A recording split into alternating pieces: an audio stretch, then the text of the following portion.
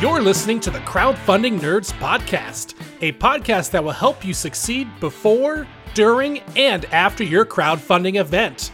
And now, here is your host, Andrew Lowen.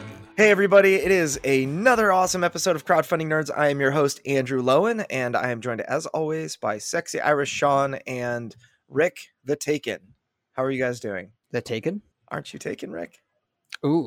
I've been taken for a while now. It's been like a month, maybe. But not the Liam Neeson Taken. The good Pride version. And Prejudice. The Pride and Prejudice. The Pride and Taken. Prejudice Taken. And not the Jersey said, Shore Taken. At first, I thought you said Tekken. I'm like, yeah, Tekken. One of my Harangue. old school arcade games. Did you play any Tekken? Tekken. I played a lot of Tekken. I played King. I was all about Tekken. King. Tekken King. just put Mortal Kombat to shame. At least in my opinion. Today on Crowdfunding Nerds, we are going to talk about something that every single crowdfunding creator, every Kickstarter creator, GameFound creator, wherever you're hosting, is going to go through, and that is the mid-campaign. There's a very well documented term in our industry called the mid-campaign slump.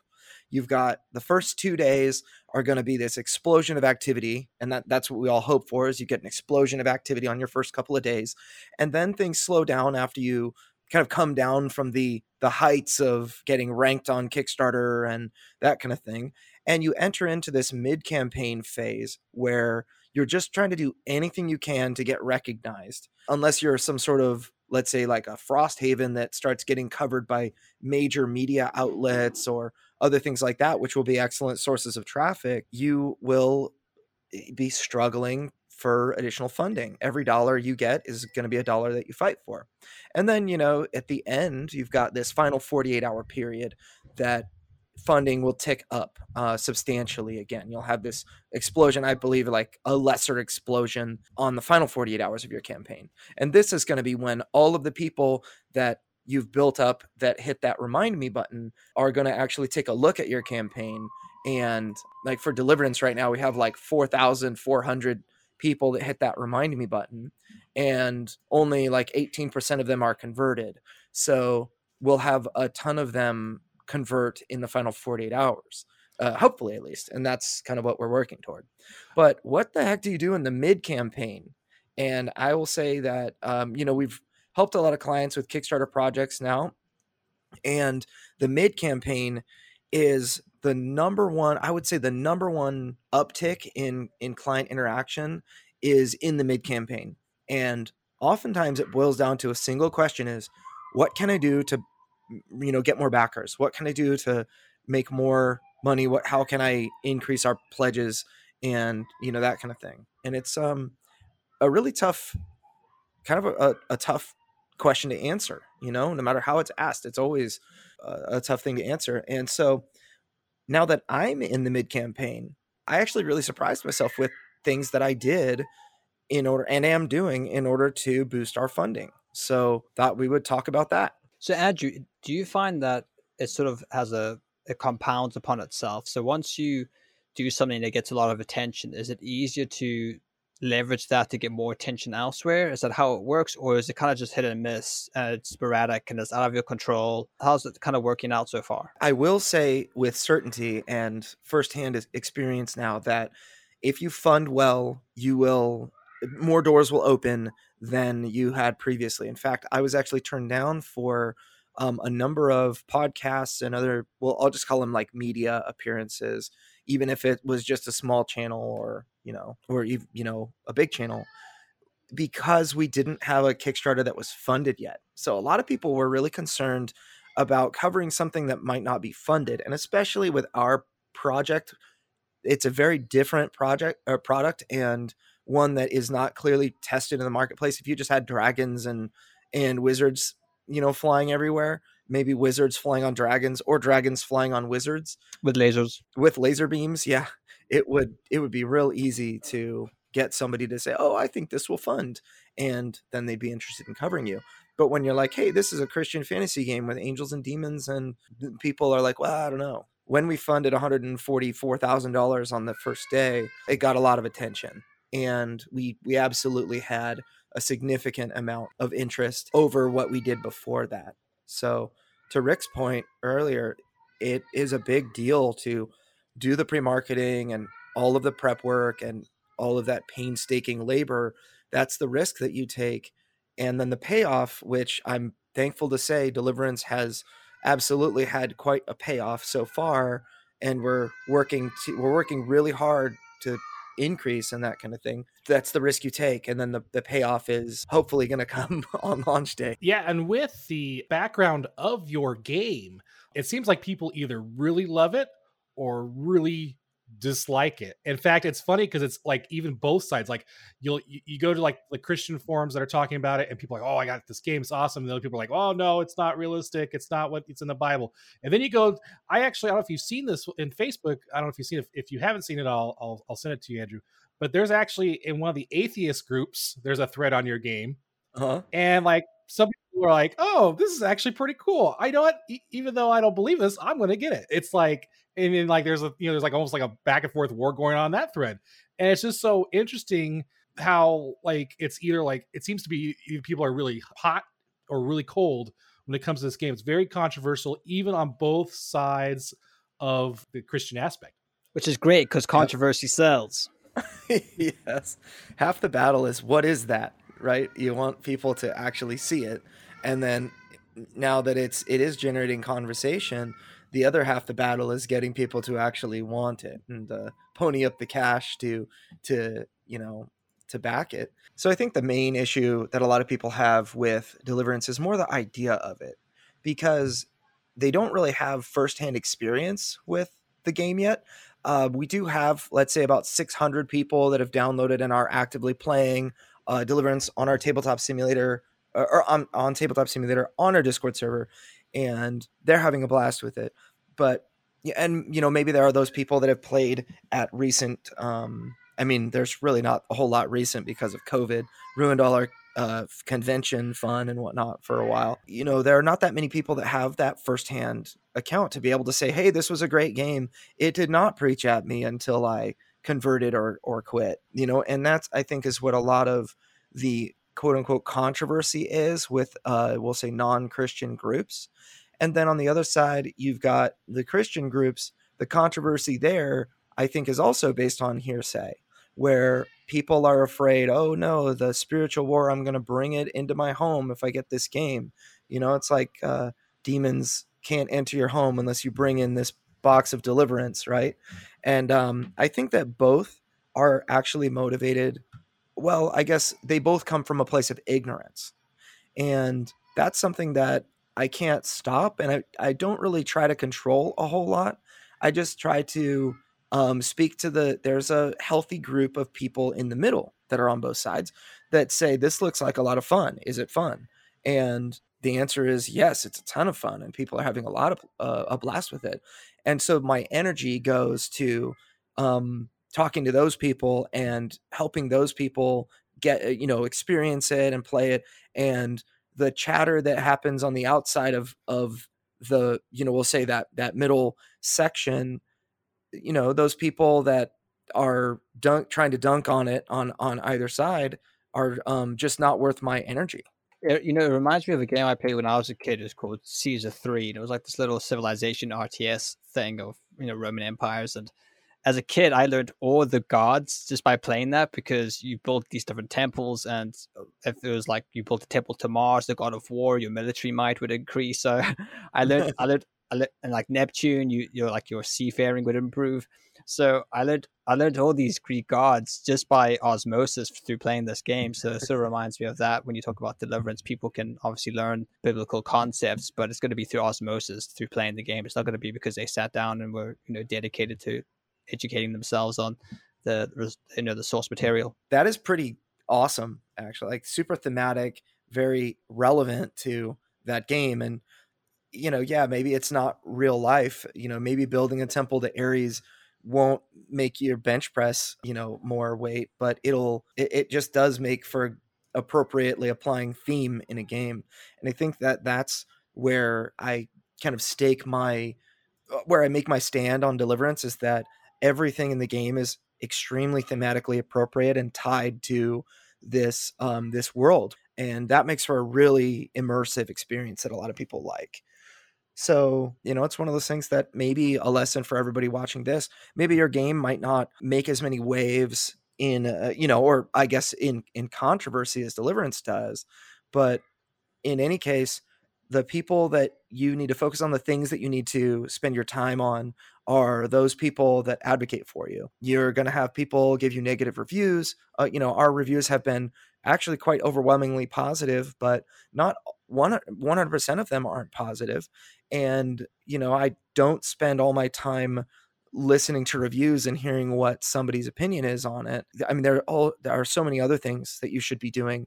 And this kind of goes in, maybe is a good introduction into our topic, which is that you have certain things that you do in your mid campaign that are result producing.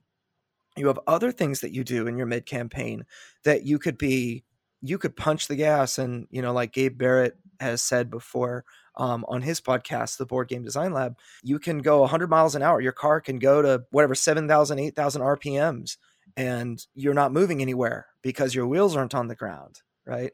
And I guess that would mean you would be going 0 miles an hour. Right. It matters, the actual activity that you do matters for your funding amount. And so that's really what we want to talk about. Like, what would be result producing for you to do in the middle of your campaign? So, Adji, you wrote an article for Jamie Stegmaier on his blog on stonemeyergames.com, and you list 10 different things that people should be doing during the mid campaign. So I'll just list them here so we have them as an overview. You have engage in your community, send emails to your list, create a premium pledge level, constantly seek podcasts and interviews, constantly seek influencers to share your project with, keep your review prototypes in constant motion, ask friends and family for support, post relevant things in social communities, take a break, write a helpful article for your peers. So we'll include a link in the show notes if you want to check out the article, but we're going to basically be going through this. But maybe just in short, which one of those for Deliverance has produced the most results so far? Absolutely. Number one, engaging in my community is the biggest. So first of all, when I mean engage in your community, I mean that you need to create a community of rabid hardcore fans and engage with those people more than anyone else. Oftentimes you'll engage with them across multiple mediums, like sending emails, or if it's a Facebook community or a Discord server or whatever it is, those people are going to pull the most weight for you. Hardcore fans that just shout from the rooftops about the awesomeness of your game. And that's by far the number one thing. We go over our basic strategy in, I believe it's episode 14. We talk about the virtuous cycle, and I would highly recommend people would listen to that if they, if you want a base of understanding here. But so we talked about the kind of the basic purpose, but there are a lot of places that you might have your community. It's not just your Facebook group, but you could have people on, Kickstarter, Board Game Geek, Discord, Facebook, and a ton of other social media, including your email list, in fact. And really, I guess the point I wanted to make with this particular bullet is that, number one, you need to spend time to build a community before you launch. And if you don't have one, then you probably shouldn't launch because you're not ready. The second thing is that if you want people to know that you saw their stuff, you can like their comment. But if you want people to engage back with you, you need to engage with them by writing a comment. It's not enough to actually just like something that somebody said. You should always respond. And you see this on YouTube comments and other things like that. Until somebody gets massive, you should really respond to every single comment if you can. And so that's been kind of my focus there. And I do believe that is very result producing. Even reading comments will help you do a better job and, give you, your people, your advocates are going to tell you when something's wrong. They want you to fix it so that you can get more backers and that sort of thing. So anyway, that's I guess my soapbox on building a community. So it was on Facebook. Someone posted a video about a week or a couple days into your launch about, I believe you talked about things that would make your Kickstarter better. And I think you said you actually implemented a lot of those things already and had them going. Could you go in a little more into that? Yeah, actually, yeah, there were a couple of things that people have shared with me about the Kickstarter page in particular. Number one, when we launched, we had certain errors, a spelling error here, a spacing error there. Those things actually make a big difference. Weirdly enough, the little things that you don't notice because you have been looking at this content for, however many hours it was for you to put it together and think it through and whatnot, your Kickstarter page, laying it out, you're going to miss things. There were other, disparities. Actually, all of my stretch goal talents which are cards in the game, were actually listed as complete. The complete final number was listed in each of the pledge tiers. It's like, oh shoot. So I ended up actually giving people all of those stretch goals a little bit early. We had, people suggest, hey, you should put quotes all throughout the page so that they're not all just in that one little page. And putting Sam Healey's quote right up at the top was, really made a difference for some people. And they commented on that. Like, wow, Sam Healey really likes it. I like the stuff he likes, so I'll probably like it too. And then you had Kyle Mann with the Babylon Bee's quote next. And it was all about, the game basically sometimes can feel kind of hopeless, and yet there's that one glimmer of hope in it. It's just it kind of got that thematic, excitement, was what came from that quote. And that really helped a lot of people, and so anyway, those were a lot of the things that really made a difference. Would it be important when you're sourcing your quotes to have them hit different parts of your game, or is it better to just hit like drum one thing and really communicate that well? What's sort of your strategy on selecting the quotes that you're gleaning from reviews? Yeah, so there are a couple of elements. And the first one is name recognition. If somebody is a known, I guess like an influencer, that could help you. This, like I mentioned, the Sam Healey thing. I mean, Sam is a well-known person in the community, and if he likes it, a lot of people are going to say, well, I like it too. And the second thing would be what, you want to give people the thing that actually stands out about your game, the unique selling position of your game, not just that it's this is an area control game with deck building, or for me it's a tactical combat game where you level up kind of like a dungeon crawl and other things like that. But it's nice when you get other people talking about what makes your game stand out. And when people were saying, people would say things like, the tension in the game was fantastic because I used all my actions for combat and we ended up getting destroyed by the darkness cards. And that felt really interesting. I want things like that because that's going to, it'll in a dungeon crawl. I mean, it's common that might makes right. All you have to do is just deal enough damage and then you can pretty much break through any challenge. And it's all about, oftentimes you're just trying to destroy all the bad guys on the field, and it doesn't matter, what shape they are. You're just going to cleave them in half and then you win. And that can really ruin the tension for a lot of people, ruin the fun. It's like, it's not that fun if you figure out how to win and beat every single thing and you do it the same exact way. And so giving people some of the unique selling positions of, hey, the game won't let you, I mean, you could be really strong, but the darkness cards will overwhelm you. That tends to be something that is very, very interesting to people.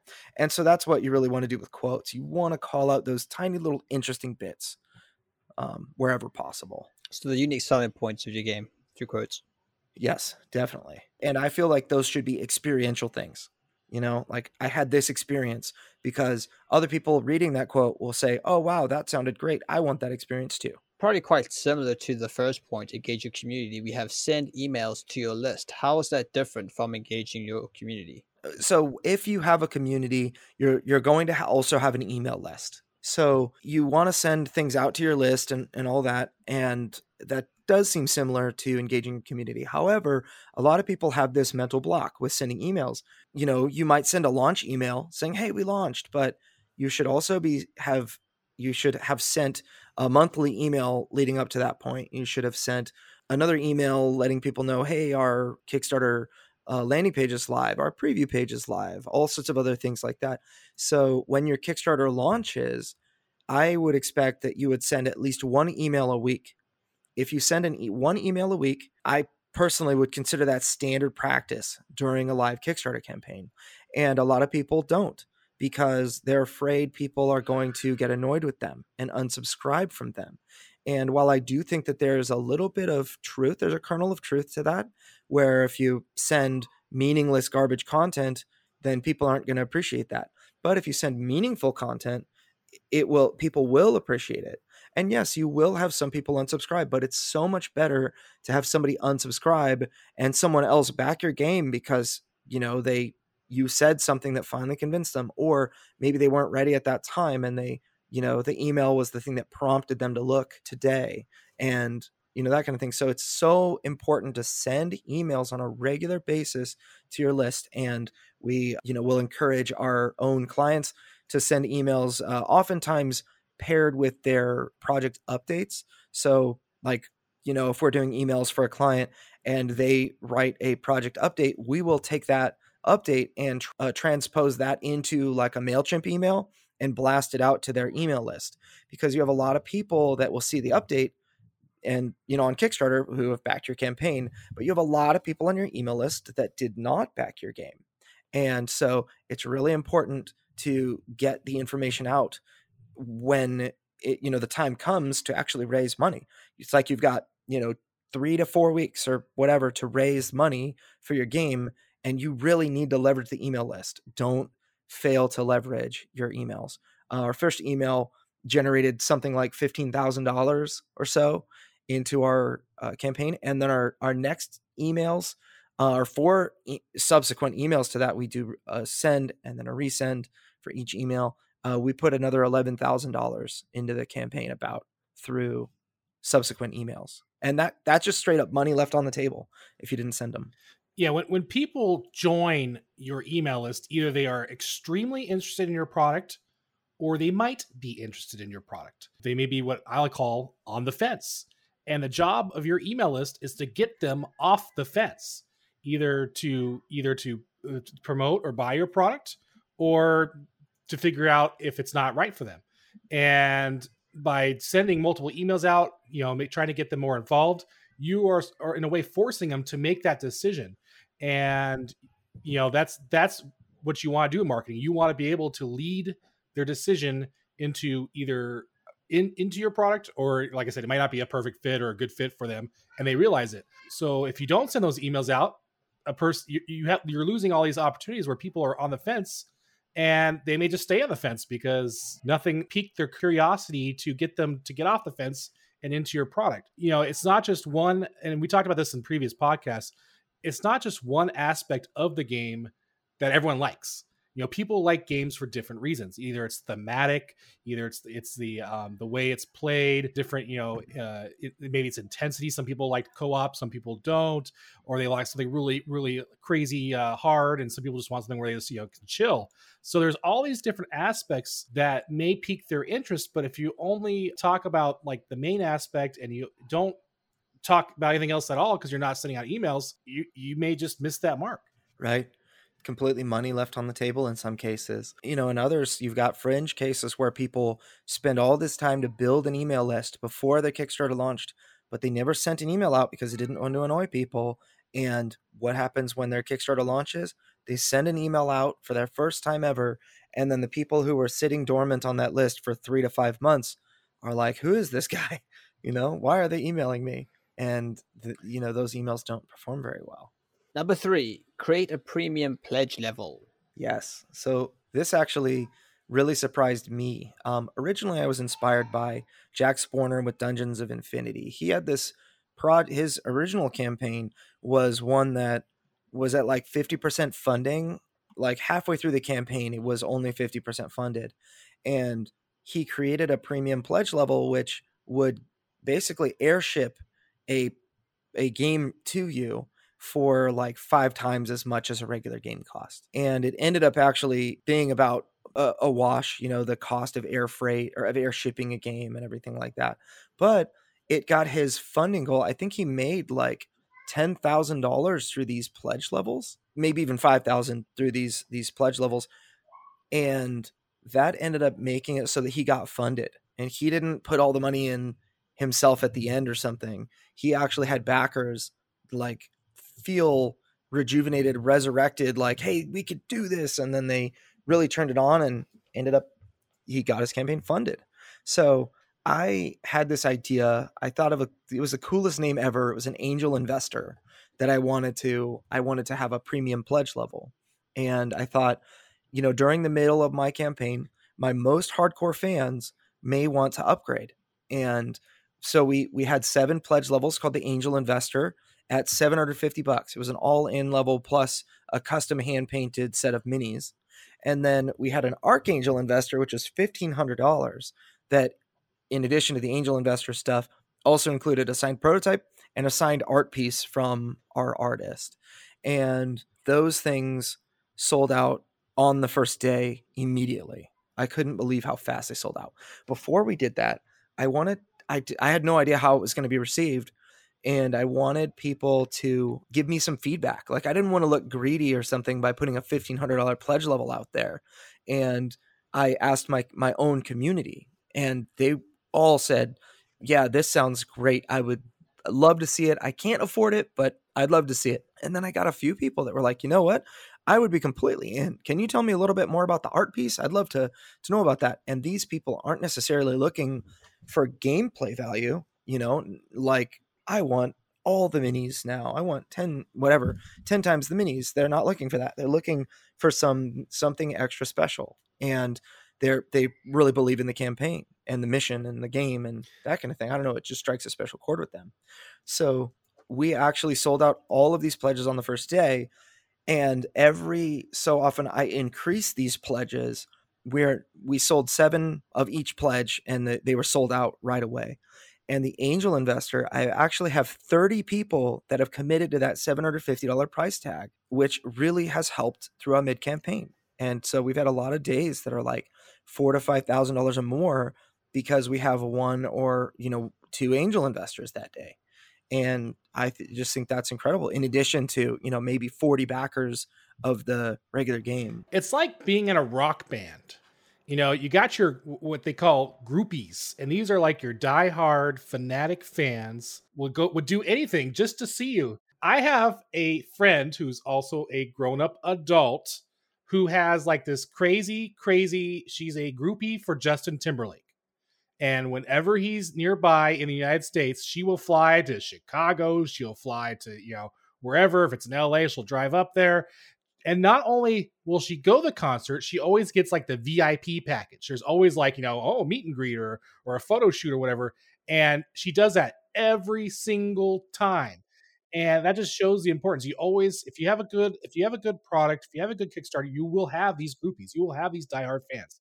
But also, though, I would like to briefly touch on the topic of the opposite of this. I noticed you have a $1 pledge on your page. Can you briefly describe why you have that $1 pledge and how that has also attributed to your success? Yeah, actually, that is something that a lot of people leave out. So first of all, the practical purpose is so that somebody can follow along and receive updates. Now, Kickstarter, you don't need to create a $1 pledge level for somebody to pledge $1, but having that pledge level there will make it real easy for people to say, I'm interested in this. I want to follow along with the updates.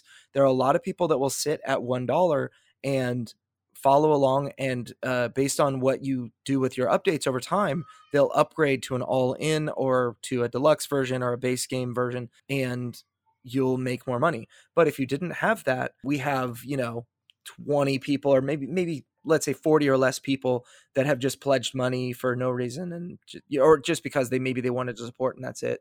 We have like 260 people who have pledged $1, at that $1 pledge level. I regularly hear people, they love to announce this in the Kickstarter. When congruency is one of the most powerful sales tools ever. When somebody says something, they're going to be consistent with that. They'll die on the hill, whether it's rational or irrational. Like, I don't like red cars. If you hear somebody say that, you could show them the most awesome looking red car and they would just say, nope, I don't like it. Why? Because it's red, and that's really truthfully because they made the commitment that they would never buy a red car. Right. So if you were a salesperson trying to convince somebody to buy a red car at a car dealership that had said that, you'd be wasting your time. Show them blue cars, no matter if the red car on the lot is the perfect car for them. It's red. They said they wouldn't buy it. And so you shouldn't try to convince them. Right. So now the reason that actually applies to Kickstarter is because when people upgrade from that $1 pledge level, they love to tell everybody why. And that's an extremely good thing for your campaign. They're like, I was at the $1 pledge level. I just went all in because blah, blah, blah. I am so excited. I love what Andrew's saying and, this and that. And when he did this podcast and talked about his gaming experience, that really gave me a lot of faith that this game is going to be good. There you go. And you get every once in a while, we get some really, really great feedback. And it helps me actually guide my content that I'm going to make. I have now plans to talk about my history in gaming, where my experience comes from, why I'm a qualified game designer and what my history is like. So things like that, I think really, really help. What makes that dollar really cool is that it's like I call it a non-committal commitment. There are people who will see it. In fact, I personally believe this actually helps what I call the Kickstarter noobs, people who have never done Kickstarter before or pledged on Kickstarter. A lot of people just see the prices and think it's due up front, when in reality it's not. It's only due once it's successfully closed. So when they only see $1, it's like, oh, okay, let me do that. It's a non-committal commitment. They're actually pledging $1, which of course they can change at any time or they can withdraw at any time. But you got them. It's just like the email. We got them on the fence now. We got them in our little queue. They're there. And as long as Andrew consistently and effectively communicates to these people that are on this $1 pledge, he has multiple opportunities to convert them into backers. So Andrew, when it comes to podcasters and interviews, what would be the percentage of those interviews that you have done that it's been you reaching out to the actual influencer, let's say, and saying, hey, could I be on your podcast, versus them actually contacting you saying, hey, I came across Deliverance. Can I interview you? What's sort of the percentage there? I would say it's about 50-50. So half of them were kind of on my radar before. And really, the bigger ones need lead time. And so part of my pre-marketing was to target very specific podcasts and say, I'd really like to be on that podcast because of X, Y, and Z. So how am I going to get on that podcast? And then the other 50% were either, we'll break the people that reached out to me into kind of two camps. The first camp were people that were like, I really like what you're doing. Can I please interview you for my podcast?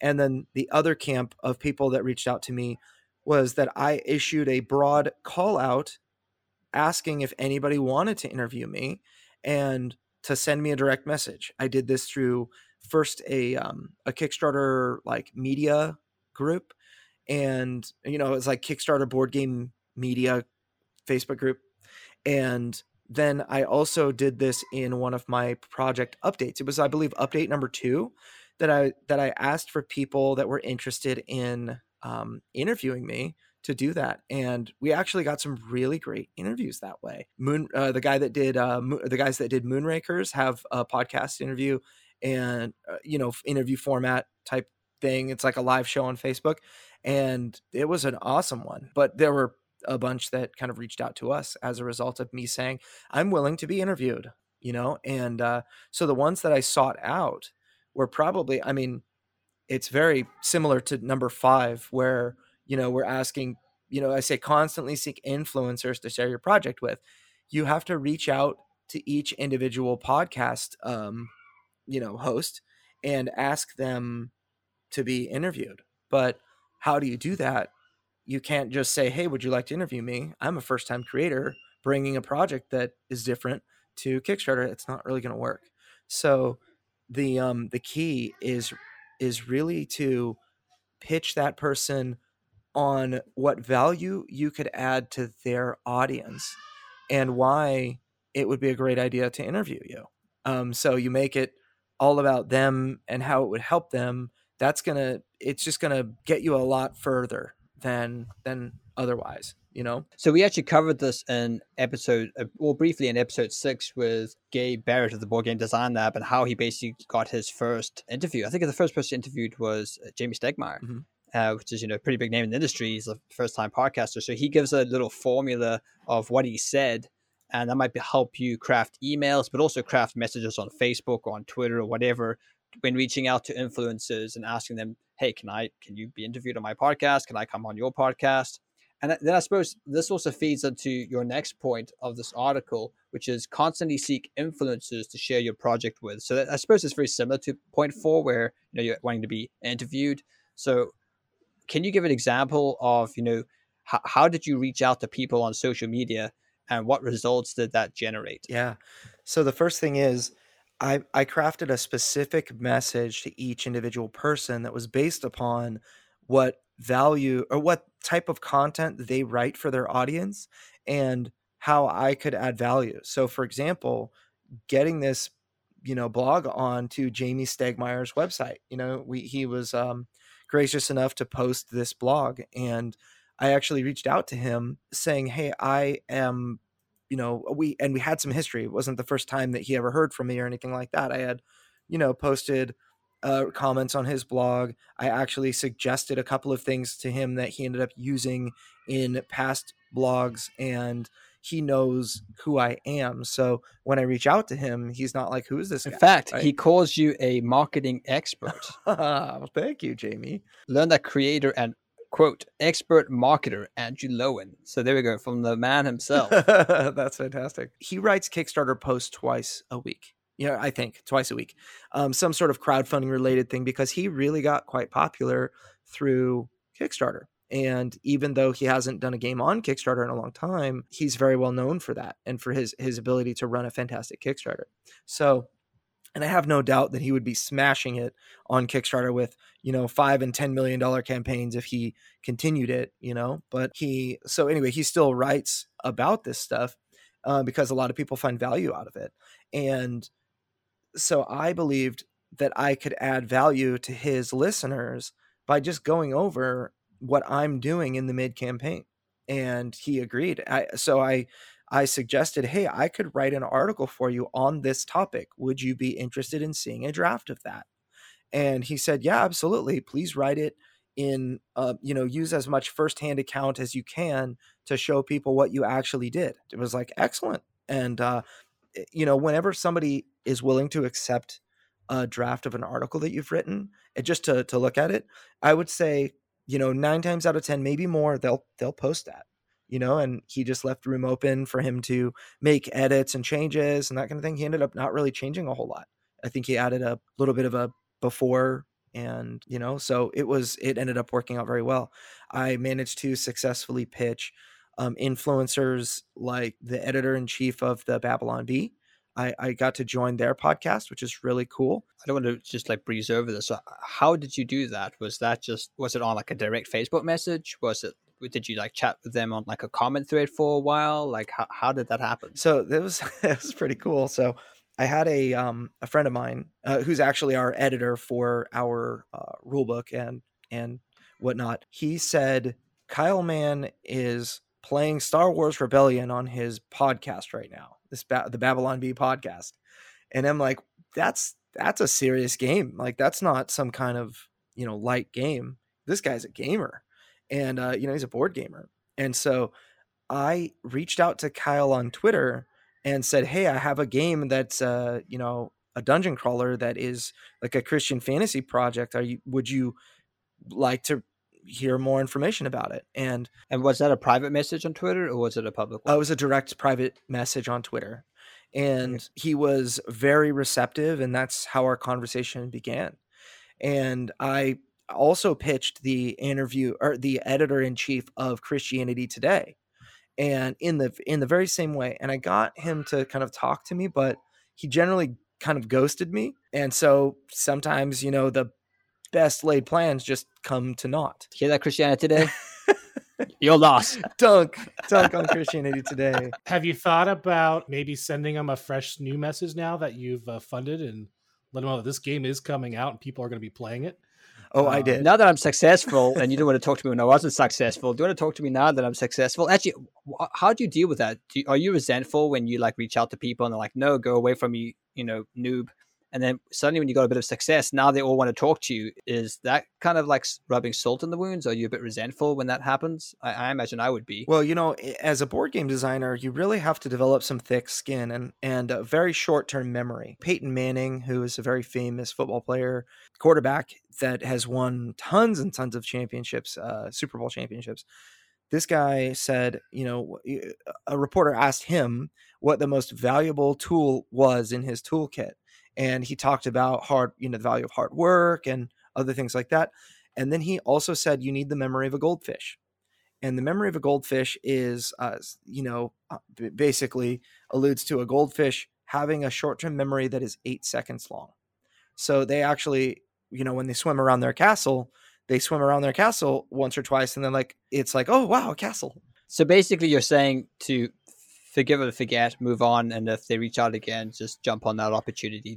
Don't hold water under the bridge. Right, because the truth is that there are a lot of reasons to turn somebody down, and some of the best reasons to turn somebody down are because it's not going to really add value to what, to our listeners or whatever, right? And so I certainly would maybe take offense if they said that, I was too ugly to join their podcast or something, but I certainly should never take offense if somebody just is like, hey, you're it's not really newsworthy, I mean, it does hurt, but it's true and it may change. And I definitely recommend not only to find people in the board game space, but especially with this influencer thing, find people that are in the theme, would be interested in the theme. So in this case, being Christian fantasy, I was able to reach out and get the director of The Chosen to talk about our game, to share our Kickstarter link. Actually, it was really cool. Yeah, talk us through that. How did that happen? Was that again on Twitter? Was it on Facebook? Did you do a private message? Was it a public message? So in this case, what's the formula? Right? What's the secrets? Each case is different. So I had an opportunity arise. Someone who backed our game sent us a private message. And this kind of harkens back to your community. Point number one, engage in your community. They sent me a private message on Kickstarter, and they said, or maybe it was on Facebook Messenger, and they said, hey, congrats on this successful campaign. Really excited. The Chosen is one of my favorite things. I've donated to that, and I'm donating to this because I really believe in what you guys are doing. And I was like, oh, thanks so much. Are you a huge fan of The Chosen? Right. Which is a series on, that's being crowdfunded right now. Big kind of a Christian life of Jesus sort of series. And they were like, oh yeah, actually the director was my roommate in college. And I said, and this is just, it's crazy, right? It's just simply engaging. You never know where the results are going to come from. So I said, hey, that's awesome. Well, tell them about Deliverance if you can, and guess what? That guy did tell him about Deliverance. Wow. And yeah, there were a couple of other things, but coming from a friend, that's going to be far more impactful than, some stranger messaging you, hey, by the way, I have a Kickstarter, check it out, please. Exactly. Yeah. So, it ends up that the director, Dallas Jenkins, is not a board gamer, but he had someone on the Chosen staff that was a board gamer and shared it with them. And then he ended up sharing it on his official fan page and just says, this is promising on his page. And I know that he must have done some research and looked into it at least and watched the video, but he was evidently impressed enough with what he saw to share. And then I actually have other people from The Chosen that are on the staff that are board gamers backed our game. And I was just talking to one of them on a Discord that was like, yeah, I just heard about your thing when Dallas shared it. It's very cool. So again, you never know where the true results are going to come from. I did notice that yesterday was probably one of the least impressive days when it comes to backers. I don't know if you noticed that. If you did you notice that? How did that impact your mental health? Did it make you feel really discouraged? Were you okay with that? So what's your thinking when you basically don't perform as well as other days? What's sort of the emotions that you're sort of encountering? Yeah. So you're right. The for whatever reason, we've had kind of a gradual decline into the mid campaign, which is very common. So we had, according to KickTrack, we had $136,000 on day one, roughly $25,000 on day two, $11,000 on day three, $10,000 on day four, 5,500 on day 5, 4,500 on day 6, and then we hovered between roughly $4,200 to $5,000 for a couple of days in a row. And then yesterday we raised only 2,400. So it was we had 18 backers yesterday, and there were absolutely fewer backers. So I would say, we had like anywhere from 40 to 55 backers during like the first 5 days of our mid campaign. And then the last 2 days we've had like 23 and 18, so far. Yesterday, the day you were talking about, we had 23 backers. So far we have had 18, and it's slated to be a similar day to yesterday. And I would say I chalk that up to the media things that we're doing. Some of them were more effective than others. And it's something that I would like to see it be higher. It's, it does hurt if you were to look, you can see a ton of backers, but there are also people that cancel their pledges, that adjust their pledges, and that kind of thing. If I were to look, I mean, there are probably 1, 2, 3, 4, 5, 6, 7, 8, 9, 10, 11 people today alone that canceled their pledge, 12, 13 people within the last 24 hours. And we've had a lot of people that have upgraded their pledges and added themselves and that sort of thing. We have a lot more people that have added, in fact, if we were to look, I mean, I have, probably, it's a lot of people that have pledged, and, maybe like, 35 people or 40 people that have pledged in the last 24 hours. And the challenge is just in staying sane, kind of like you were saying. You want to stay sane, and you don't want to let yourself buy into your own hype. I suppose you don't want to take it personally either. It's difficult because you've put so much into this game that that I'm sure can be quite discouraging to see that. But I suppose it's as we said in the beginning of the podcast, it's focusing on things which actually move the needle rather than focusing on things which don't. You could look at your backers and people unbacking all day long, but it's not going to change anything. You actually have to go out and engage your community, go on different platforms, try and get the buzz going. Yeah, absolutely. And that's what I find. I think that, we've encountered some things that we might do differently next time, which we'll probably want to talk about after our Kickstarter's, finished. But it's a real kind of, it'll destroy you if you look at all of the negativity. So absolutely focus on the positive. Such an important thing. Oh, shucks. Looks like we're out of time, and we only went halfway through our articles. So what we're going to do is we're going to go ahead and do the second half of the article in next week's episode of Crowdfunding Nerds. And by the way, for those of you who are listening to this podcast live, you have about a week and a few days left to check out Deliverance. Special shout out to Jamie Stegmeyer for posting that wonderful article from Andrew Lowen and calling him the expert marketer. So for those of you who have an idea for Kickstarter or got your Kickstarter going or don't know where to go, I know some of you also have already started your Kickstarter and may need some assistance. Feel free to visit our webpage at where are we at today? Oh, nextlevelweb.com/Kickstarter, and shoot us a message and we can help you out wherever you are stage-wise in the process and give you our recommendations of where to go next. And of course, for all of you listeners, thank you for listening to us this week. And we will see you next week, nerds, and stay nerdy. See you on the flippity flop.